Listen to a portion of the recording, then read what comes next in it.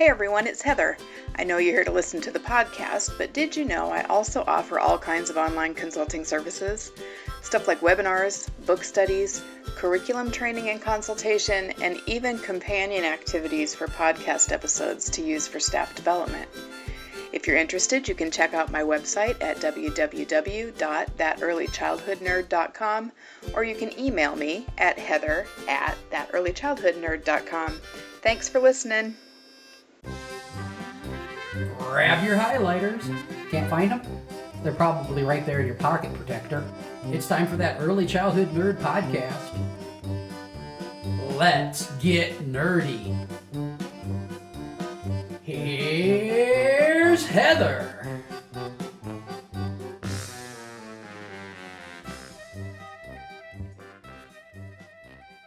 Hello, everybody. Welcome to another episode of That Early Childhood Nerd. I'm Heather Burnt-Santy, joined today by Richard Cohen. Hello. Hooray, hooray. We haven't done just a one-on-one recording in a long time, it doesn't seem like. I don't know. I can't keep track anymore. Yeah, okay. I feel like we did one recently. I don't know. Okay. My brain is not what it was. I'm not sure it was that back then either. But Yesterday in the class I was teaching, I completely blanked on something and made the student that I was responding to say her whole thing again so I could get it. And I said, I guess I can't blame the chemo anymore. I guess This is just my brain. Right. But at any rate, I always say, you all don't laugh at me. You'll experience this when you're my age. Yeah. Okay. So right. Richard and I are here to talk about. Oh, right. We're being recorded. We're recording things and other people are listening to us right now. So forgot. Go ahead. So we're going to do another episode about teaching college students. I think that we've done a few of these and the conversation generally ends up being sort of relevant to anyone who's, listening probably, but we are both community college instructors. And I'm learning a lot and Richard's been doing it a long time. So we often have things that we feel like other people might be interested in hearing us talk about, or just that we want to talk to each other about. So this is one of those. And so it's going to start with a Bell Hooks quote from the book. Teaching Critical Thinking. When she passed, I was really surprised how many people commented, because her quotes were everywhere on Facebook for that week or two. And how many people that I know would comment, "Oh, I've never heard of her before. I love this quote. I'm going to have to check her out more." And I was surprised by that. So if you haven't, I was surprised I just figured nobody knew her. And so the outpouring of love, like I was surprised by the opposite. She's known by more than just me. Yeah. Oh, that is strange that we had such different reactions, responses with that. But at any rate, she's wonderful and you should read her. Even if you're not a teacher. This one, though, is specifically about, as it says, teaching critical thinking. And our quote to start our conversation is, "Engaged pedagogy produces self-directed learners, teachers, and students who are able to participate fully in the production of ideas. As teachers, our role is to take our students on the adventure of critical thinking." Yes, I agree. Good work, Bell Hooks. Absolutely. So let's start. Well, this episode's really stemming from an idea you sent me. So do you want to start and just kind of talk about what you hope this conversation is, or why you wanted to do this critical thinking focus? Sure. What I'll say is, as you were reading her quote, and what came up for me was, of course, yes, that's exactly what I want for my students. Just like I want for my 3-year-olds, critical thinking, you go, girl. Yes, that's what I want. Yeah. But then as you were reading it, I was thinking, wow, when I interviewed for this particular community college teaching job and I took it on and I inherited my syllabi and my course objectives, I was thinking, wow, what Bell Hooks just wrote is so different than basically anyone who's not a critical thinker who just inherits these documents and says, that's my job. Mm-hmm. They don't even consider critical thinking because the jobs and the systems and the accreditation processes rarely hit on that. You know, you and I have often railed about standardization in early childhood. Yep.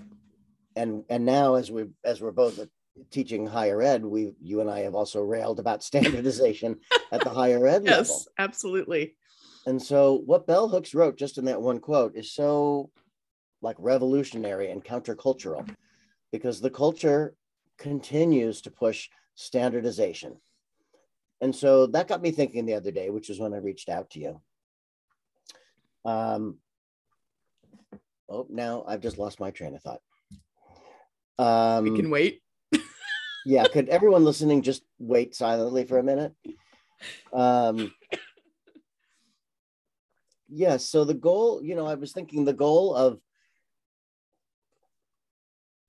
what I'm told is my job is that I'm responsible for making sure that every student who comes through our early childhood education program leaves it with an associate's degree, and that degree means the same thing for every student, so that any employer out there, oh, they have an associate's degree from Manchester Community College.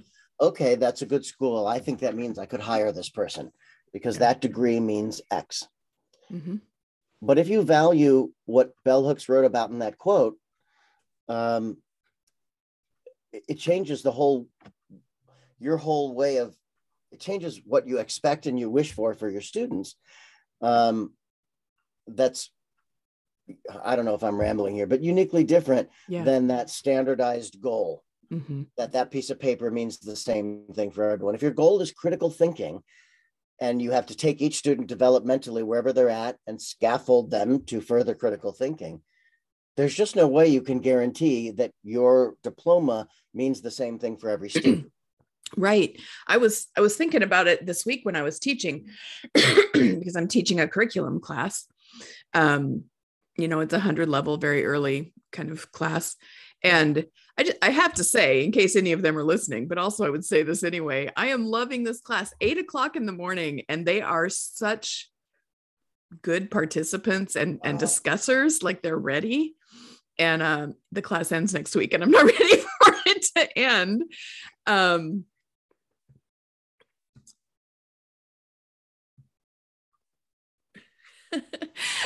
So I have two people there's 9 people in the class, but there's 2 who have a lot of experience and are already working in the field and coming back to get their degree. And they're being presented with the same information, but they come away when we're discussing with totally different interpretations of it. And so that I thought about that in the context of the texting we had done about this episode, and what your starting idea was, it's a standard in that they are reading the same thing, they're part of the same discussion, and they have the same instructor. That's standardized, but the ideas that they're taking out of it is not. And it just was sort of a reminder to me that you just can't say, oh, I've got this degree, so now I am fully qualified and have everything I need to do the work. And so it just seems like, so futile to put all this work into, my accreditation process right now. Hope my peer reviewers aren't listening, because they're coming in a couple of weeks. Oh, God. So just take a moment. Let's just take a moment and tell people what you're talking about. When you say my accreditation, the monster that you've been moving through. Yeah. So I'm program chair at a community college and only full-time faculty. It's a very small program. And I started in June, and that means I came in just at the time that we have to renew our institutional accreditation with NAEYC, the same group that does most of the childcare program accreditations, also does this for colleges. And the goal is to make sure that so NAEYC has identified professional development or professional preparation standards, things that everybody needs to be able to do to go out and do the work with young children. And they are essentially now reviewing my program to see if I can prove to them that these are in fact the things that our students are learning. Yes. And so we have things like key assessments. We have 5 assignments that each assignment includes intentionally, 2 or 3 of those standards. And so now we even go further and we say, when the students have done these 5 assignments, that demonstrates that they can do all 20, 24, whatever of these standards we think every early childhood professional needs to be able to do. So we submitted paperwork to prove that in the fall, and now they're coming to visit our site in a couple of weeks to look around campus and meet with students and meet with my adjuncts and support programs around administrators on campus, and then they'll determine whether we are in fact putting out a good product with our graduates. Right. And if anyone out there has ever gone through, like as a center director, for example, and has gone through the NAEYC accreditation for early childhood programs, what a nightmarish set of hoops you have to jump through, how time consuming and burdensome it is for you and your entire staff. And then at the end of it, you get your sticker saying, yes, we're accredited. Yeah. And if anyone out there is listening also may know, and I know you don't hear this said out loud because people get in trouble when they say it, but you say it then. Okay. It doesn't mean anything. Oh. You and I know so many NAEYC accredited early childhood programs that make us cringe. Yeah. Because they are not doing what's best for young children. Or cry. I've cried in many accredited programs because of what I see happening with children. Yep. It hurts our hearts. Yeah. But then you look at consumers out there, parents, and they see that seal of approval, just like our diploma. It's supposed to mean we've assessed this institution, and yes, it meets our highest standards. But it doesn't always. Yeah. And the same is true with, in addition to everything we have to do our jobs. We jump through all these hoops in order to prove these things, in addition to everything else we have to do for our jobs. And at the end of the day, it doesn't actually mean anything. Yeah. And it's just infuriates me. Yeah. And if I'm honest, I can acknowledge to some extent that it comes from a place of good intention. Absolutely. Right. But in the process of standardizing it so that everyone theoretically meets the same line, it loses its power. It takes the sort of the art and the human component, which is vital to our profession, both higher ed and early childhood programmatic, and all that gets lost. Yeah. And even the goal of data, standardized data. Right. And that when you create your system with that being your goal, the biggest value of our field, the magic of human connection, can't get measured and becomes devalued. Yeah. And I even, I like the professional preparation standards. I do think that those are things that would be really valuable for people working with children to have, but I don't think that the ways we try to measure it or teach it are effective at creating that standardized, reliable end product, because we are humans and because there are so many unmeasurable factors. And I think that's where, we can't measure critical thinking, but I can measure whether someone got a good grade on a key assessment that we say connects to the standards. That's measurable. So, that's why we do it. That's why we jump through the hoops. Right. But we have to be, so for the people in those processes, the instructors, the students, the program chairs, whoever, whatever you call it, your department head, all have to have an understanding that it's not only that, and there's so much more that can be gone in. Like there are conversations too now with the folks that I work with about maybe all our classes should be standardized, and we all have a course outline with the goals that we hope to meet during the course. And my view is that I look at those goals and I figure out, okay, how can we do that in a real way, and in a way that, what did she say? Students are able to participate fully in the production of ideas along with me, and sort of provide space for critical thinking. But another instructor might say, well, that means we all have to have the same assignments, and we all have to have go in the same order of goals, rubrics. Yeah. And it's difficult because I just don't feel like that's meaningful work as looking at the process rather than the product. Bingo. And here's how that shows up in my little world. So like you, I work in a very large institution that, so I'm not knocking my community college, because I've worked at many and they're all the same. Right. And every large business in this country is the same. It's not. Yeah, I'll say that too. None of my stuff is about a specific place. It's about the process we've all accepted. The system we've all accepted, I guess. Yeah. So I'm one of the front-facing representatives of my massive statewide organization, which going in that there's going to be bureaucracy, there's going to be toxicity, there's going to be hierarchy and a lack of understanding about what we at the bottom, who are right there with the students, do. That's the nature of our systems. So it's not unique to my college.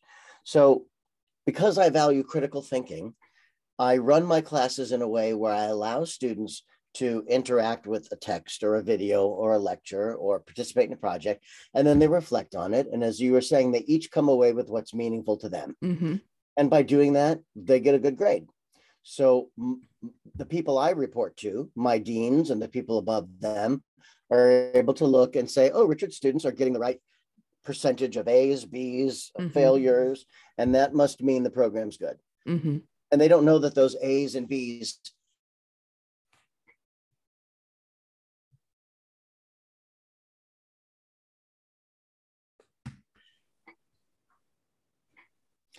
they don't know that those A's and B's, what they represent, right? They're overburdened at their level in the system. And so they just look at all their professors and say, oh, that A in biology must mean the same thing as that A in early childhood education. And that A in biology means they memorized all the required facts and were able to repeat them when they're tested. And that's an A. But for me, that A means so many different things. If you get a degree in biology, it pretty much means you know the same as someone else with that same degree. Right. Because it was all about quantitative testing. But in our world, it's like a game I have to play. Like, yes, I'll do it. And yes, you can rest easy that my grades are where they are. So you can tell that to your supervisors and onward up to the state level. But I have to not talk about it, because what I know in running my early childhood program is it's uniquely different from many of the other departments at the college. And we just have to sort of play that game. Yeah. Yeah. But so the other thing that led me to reaching out to you the other day about this topic was this very conversation that we were having. I started realizing, I started reflecting on all of my course objectives in all of our early childhood program courses. And, so there's just a million early childhood course objectives that people need to know in order to get that degree, right?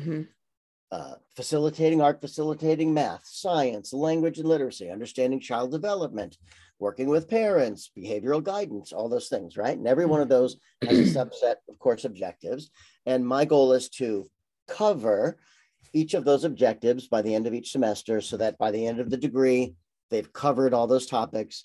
They're quote unquote fully knowledgeable to step into the role of a teacher, right? And so I started thinking, when I was a young teacher in the 80s, I'm really glad I had all that, and that my college education was structured in that way. Makes sense to me.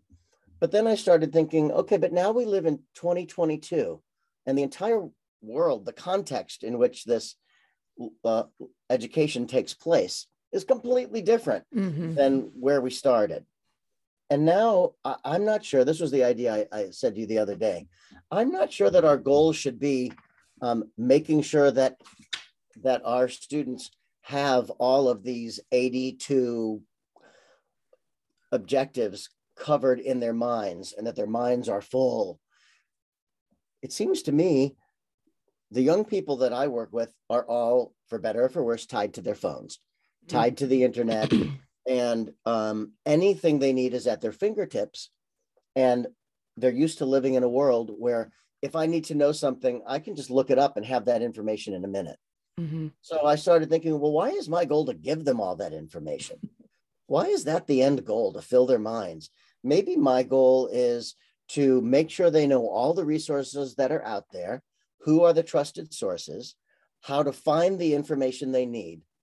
You know, like when I was a young teacher, first day of school, the parent came to me and said, my student has night terrors. Isn't that what it's called? Uh-huh. And so, so I had to go to a library and look that up and get my mind around it and figure out how to support them. I don't need to have any student graduate knowing night terrors and what to do about it. Mm-hmm. I need them to know where to look, how to find it, how to analyze what they found. That's so what I was. know it's valid, and then communicate it to the parents. Yeah. I'm wondering if our goal should even be filling complete information or just giving them the resources they need and helping them use their critical skills Mm-hmm. to know when and how to find those resources. Yeah. And I think that analyzing piece is the piece that we don't give them enough tools for. And that's right in line with critical thinking, because analysis is part of that. But, we do have endless information at our fingertips, but some of it is crap. I think there's a place in this conversation for us introducing some of that knowledge and then playing with it, practicing with it, comparing it to our own experiences and our own opinions and the center we observed in last week or whatever. Like, behavior management is an example, and I don't like that phrase, but that's what we call it. Got it. In our court. That's what most people would call it. Yep. So they Google something, a specific behavior or something. I don't necessarily wanting them just going with the most popular result that tops the Google list. Right. I want them to be able to look at that and say, okay, well, I remember when we talked about biting in ECHED 130 or whatever, even if they don't remember the number. And how does this kind of line up with what I heard in that discussion? And so I think that we do have to present information, but our final goal shouldn't just be cramming that in and saying goodbye, like just presenting it, hoping they can regurgitate it for a grade. And then that's the end. You've got your paper. Right. I mean, especially in 2022, it doesn't make sense. I feel like our big goal in higher education needs to be, rethought, relooked at. Mm-hmm. As I think back to when I was a young teacher in the 80s and 90s, this is just the kind of student I am. I was teaching at the time. Mm-hmm. So that transformed it all, because it wasn't all just abstract in a job I was going to do in the future. Right. I was applying it to my job right there every mm-hmm. day. Mm-hmm. And so every handout, every thing in a textbook, every whatever I could find, I started creating these massive file folders in a filing cabinet in every classroom I had for years. Mm-hmm. And so if there was a biting issue, I had articles on biting. Same. If there was a, right? Yep. Are you like me? Like you had all those? I am, yes. That's like our dinosaur version of the internet. Yeah. And so, because I didn't have all that information in my head, mm-hmm. I just knew to store it and arrange it so I could get to it quickly and say, oh, parent, you're struggling with potty training. I've got great stuff on it. Hang on. Mm-hmm. Here it is. And now in 2022, whether I'm talking to a parent or a student, whatever, we go back to the internet. Mm-hmm. So doesn't it make sense? Because you're right. There's a tremendous amount of crap and false information and scary stuff out there. Mm-hmm. Doesn't it make more sense for you and I to be spending our time helping our students understand who are the trusted sources, how to tell if a source is trusted? Mm-hmm. Because the truth of their future is they don't need to have all that in their heads. Mm-hmm. They're going to go look it up on the internet. And what I want them to know is which things should they look right at and for on the internet. Yeah. That feels like a better goal. Yeah. Than and then it giving them all becomes this in their content. head, then it's in their head Right. eventually, right? So Right. they've had to go do their research and analyze it and connect it to a real life situation. It's more likely that they're going to remember it then than if I made them read a chapter, take a quiz, and write a paper about the same topic before Right. it's relevant to them. Right. And doesn't it make sense that my goal over the next 2 years is to give you an encyclopedia of information to store in your head versus, right? Which is our higher ed goal. Yeah. Versus you're going to encounter these things at different points in your career, these different moments, these different challenges. Isn't it better to just help them understand where to go when those challenges arise Mhm. versus trying to fill it all up in their minds proactively? Mm-hmm. Yeah. And if that's our personal approach, we're more likely to teach children in that way too, like to see Right. that we don't have to have all the answers. We're not the only ones providing, it's not all about just data input with young children. It's, sometimes you don't know, and you model how to be curious about it and where to explore and what to do. Right. In But response my courses are very purposefully experiential Mm-hmm. because I have a great background in being a student of experiential learning, and I've just embraced it now in my Mhm. own teaching. And so, Mhm. for example, in my language and literacy class, we're talking about how students interpret words on a page as a beginning reader, right? Mm-hmm. So when they walk in, there's a sentence written in code on the whiteboard, and I say, "Okay, you all read what's up there." We don't know. Well, okay, you're gonna have to figure that out. And they go through the process of figuring it out and decoding it. Mm-hmm. And I didn't spend time lecturing on the theory of writing development. I gave them, and I say to them very purposefully, Yeah. this exercise was about empathy. So the next time you're with young children, you'll remember how it feels to see squiggles on a page that you don't understand. And your job is to support them and Mhm. facilitate them through that process, Mhm. like I've just been doing for you. That's I'd great. rather have them spend that time than having me lecture about the stages of writing development. Right. Now they get that, Yeah. but it's not my goal that they memorize that. Right. Well, I would say the students probably enjoy that better than sitting through a lecture from you or watching another PowerPoint from another professor who's just trying to cram every possible thing in so that we can kind of feel like, well, they have no excuse for not knowing it because it was all in that PowerPoint. It was Right. all in my lecture. And you know what word you just said that was so meaningful to me? Enjoy. Yeah. Because it occurred to me that you and I have so many conversations as it relates to early childhood programs about play Mhm. and how the rest of the world puts that word just in front of it. Well, it's just play. Mhm. That can't be valuable. And in higher ed, if my dean were to hear you say what you just said, she'd be like, our goal is not enjoyment. We're not here to entertain them. But what you and I know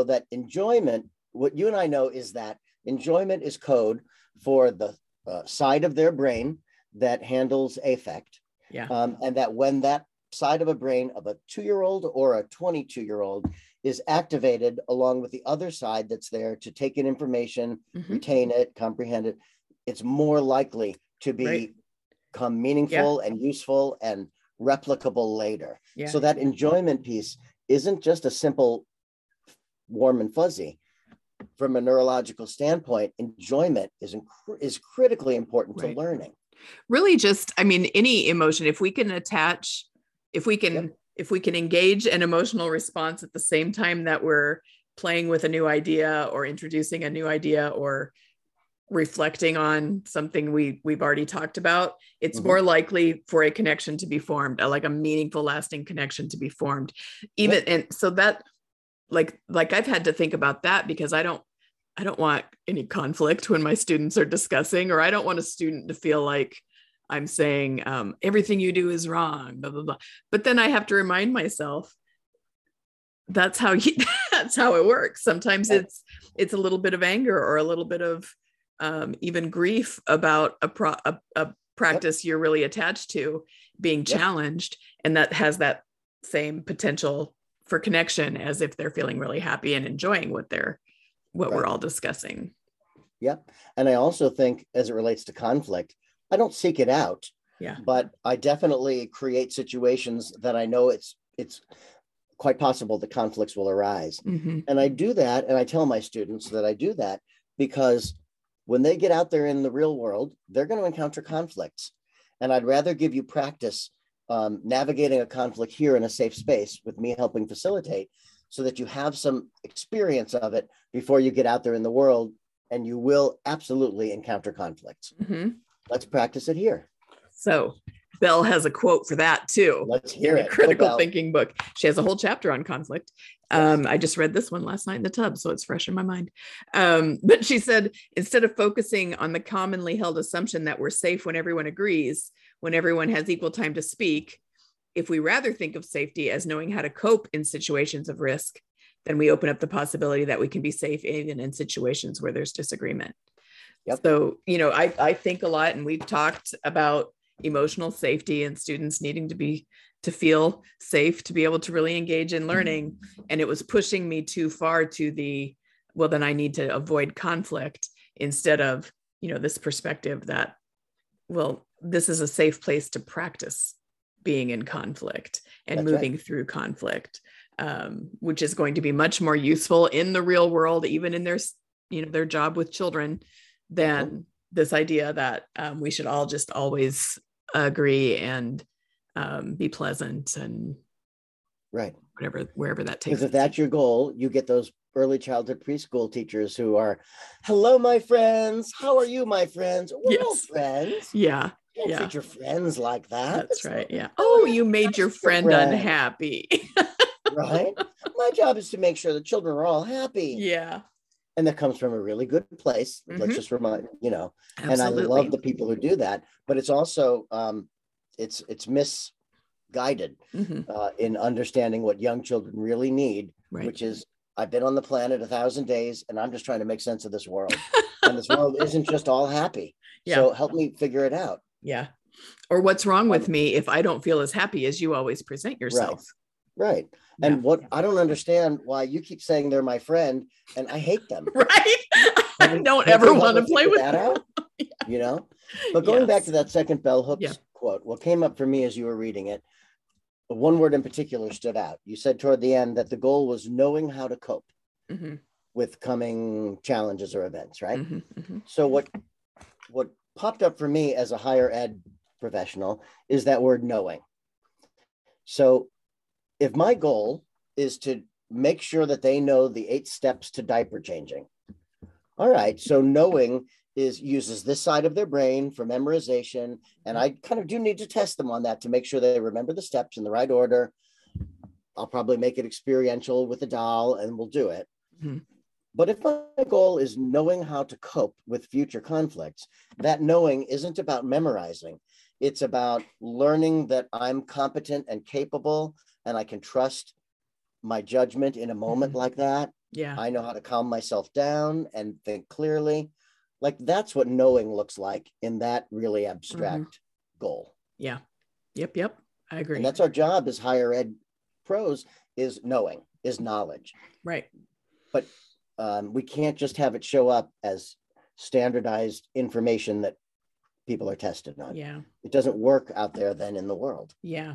Or that piece of paper is proof of professionalism. I mean, I know that's why there's such a push lately, and I'm a teacher. I'm all for people getting experience and exposure to, experts and thinking about skills you need and whatever. But it's my turn to forget where I was going. Oh, professionalism. Yeah. In my mind, I would much prefer, and maybe it's just because I did this backwards and worked a long time before I went to college for any of this. Professionalism is about being thoughtful about what you're doing and being really intentional about connecting expertise, practice, skill that we heard or learned about into the real world, and really doing those things with children and having all of our decisions informed as much as possible by that knowledge and that expertise. Mhm. And not just saying, well, I was able to jump through all the hoops to get this Right. piece of paper, therefore I am professional. But my practice is going to be, I'm going to go in and try and create my third grade classroom for this group of 2-year-olds. Right. And recreate the environment as I remember my third grade class being. Yes. Which is what happens. And I would add to I'm sorry, go ahead. No, I just said that's what happens a lot of times, I think. Absolutely, it yeah. does. Yep. Yeah. And I would add, I think your definition of professionalism is spot on. And I would maybe add a sentence. It could perhaps be more eloquent. Oh, it was very articulate. Eloquent. I like that a lot. But I would just add that in our unique field, not for every field necessarily, but for our unique field, the other piece of professionalism has to be knowing how to express your unique version of humanity at your job and knowing where your boundaries are. Mm-hmm. So that you can be a human being for children and families and your coworkers and your boss, but also knowing how to set boundaries around that as a professional. Mm-hmm. Like in our field, it won't work unless you also have that, I think. Yeah. Yeah. And so an example that comes to mind for me, and maybe this is what you're thinking or not, but so this came up yesterday when I recorded with Lisa and, comes again from a class I was teaching, but so something as simple as I remember when I was first starting to work with children and I was so excited about the lesson plan. And I know the process of lesson planning and spending my weekends doing all this stuff. I know now that was more about my personality, liking notebooks and liking office supplies and liking, at that time to color. And I loved the little lesson plan notebook I bought at the teacher supply store. But now I know that those things don't translate into being an effective, good, responsive teacher of young children. So that even something as simple as that can be a boundary that establishes your professionalism. I understand that this is my personality, that I love bulletin boards, but I also understand that there's reasons that we maybe don't need to have elaborate bulletin boards all over our classrooms. Right. And that's sort of a really simple sort of everyday example of how I think what I thought when you were talking about that Perfect extra example. Yeah.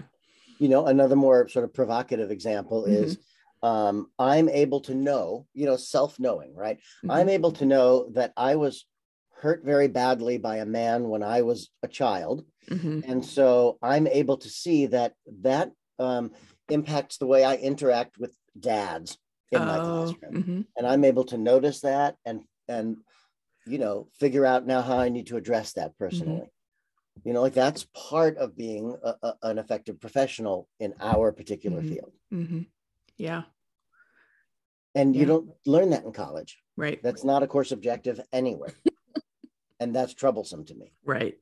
Yeah. I would say we learn very little in college about real parent-family relationship building. Right. Which reminds me of another related topic we've talked about before, which is, so we're charged with running an early childhood program. Mm-hmm. Is our job, and my boss would say to the two choices I'm about to give you, absolutely, your job is number one.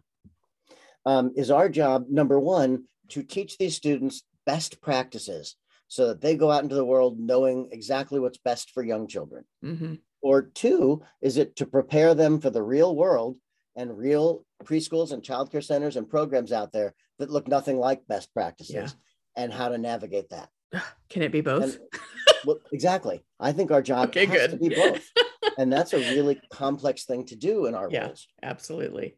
Yeah, I think just do best practices. Every class period before I say, and often multiple times during a conversation, I find myself filtering what I'm about to say through the reality that this is not what they've seen or are going to see when they go out. And what do I need to do about that? And it's exhausting some days. So my way of doing that is at the beginning of the semester, I ask, so who's currently working with groups of young children or has in the past? Raise your hand. And I write down all those names. So I know my subset that has that to speak to. So when we approach that topic and I say, this is what it should look like, this is what we consider best practice. Now, by the way, Alexandra. Is that what it looks like in your center? What I just call them described? right out. Okay. Well, I tell them at the beginning of the semester, now I am going to call on you to speak about your real program. If you don't want to, you're always free to say no, but you're the perfect person to say what it really looks like out there in the world, because I haven't been out there in a long time. So I'll say, here's what's best. And now, hey, for those of you working with young children, is that what it looks like where you work? And they'll say, no, not at all. Okay, so how do you handle that? And to me, that's a valuable conversation. Right. Absolutely. Yep. I agree with that. I want to start doing that. It's awesome. It's a really useful way of approaching it. Yeah.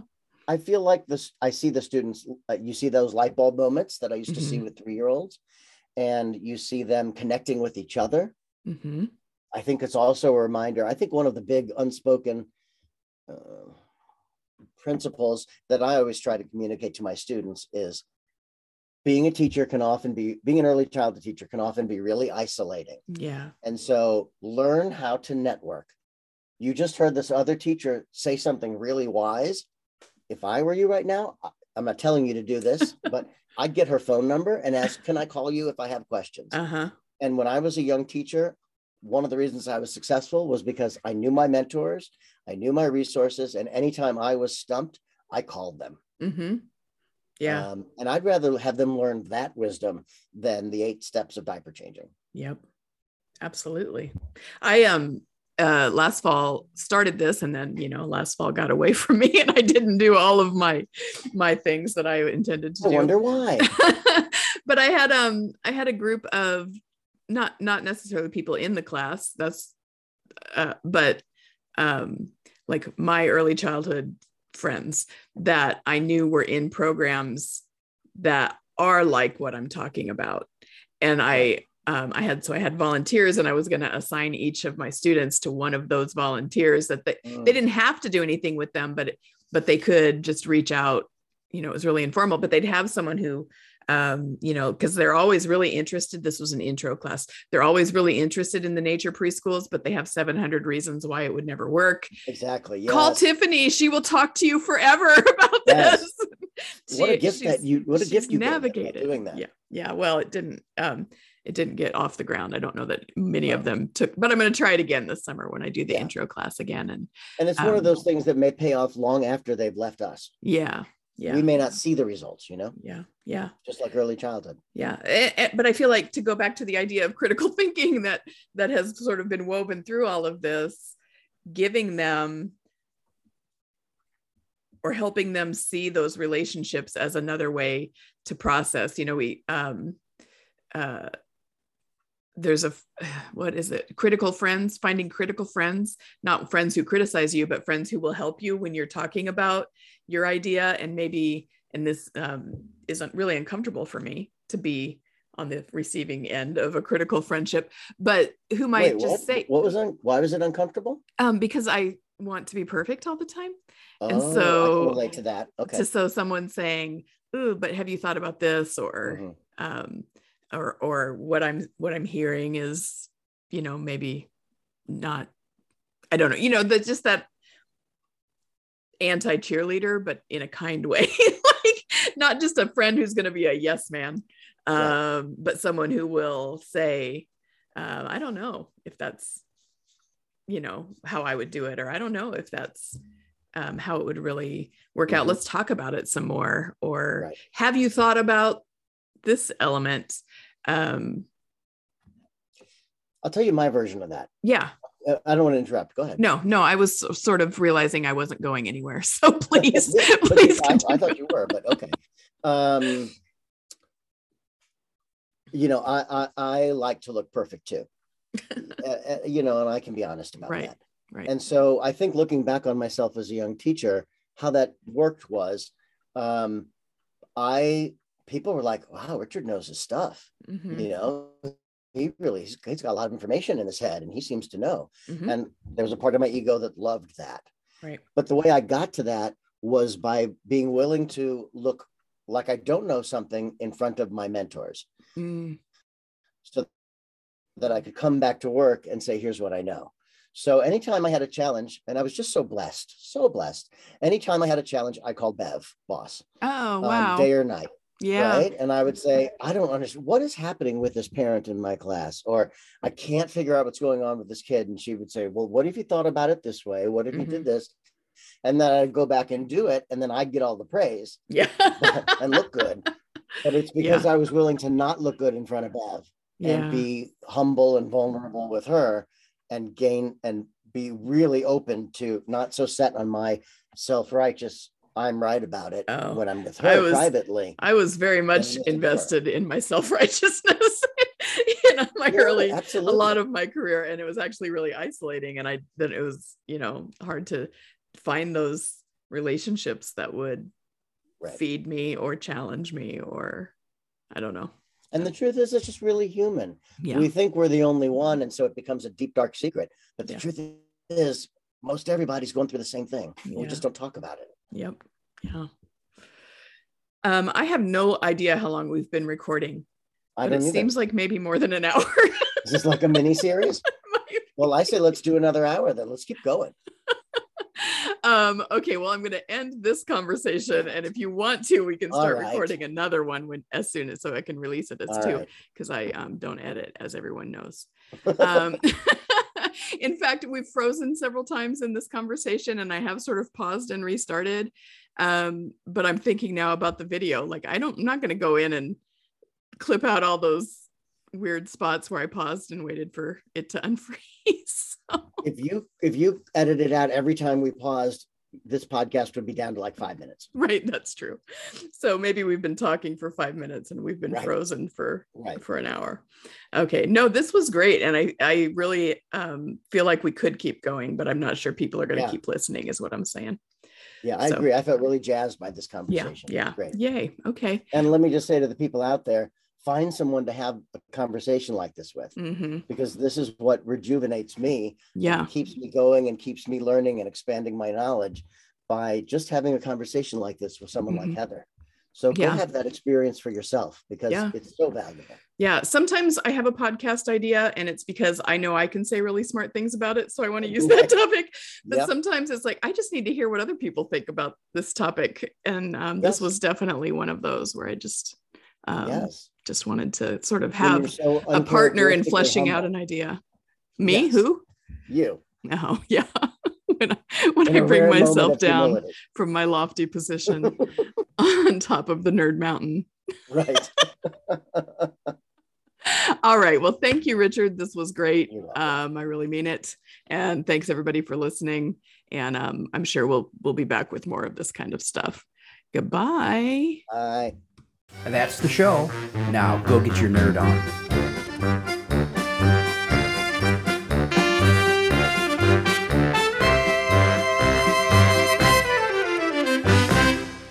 This has been an Explorations Early Learning Upstairs Studio production. Oh.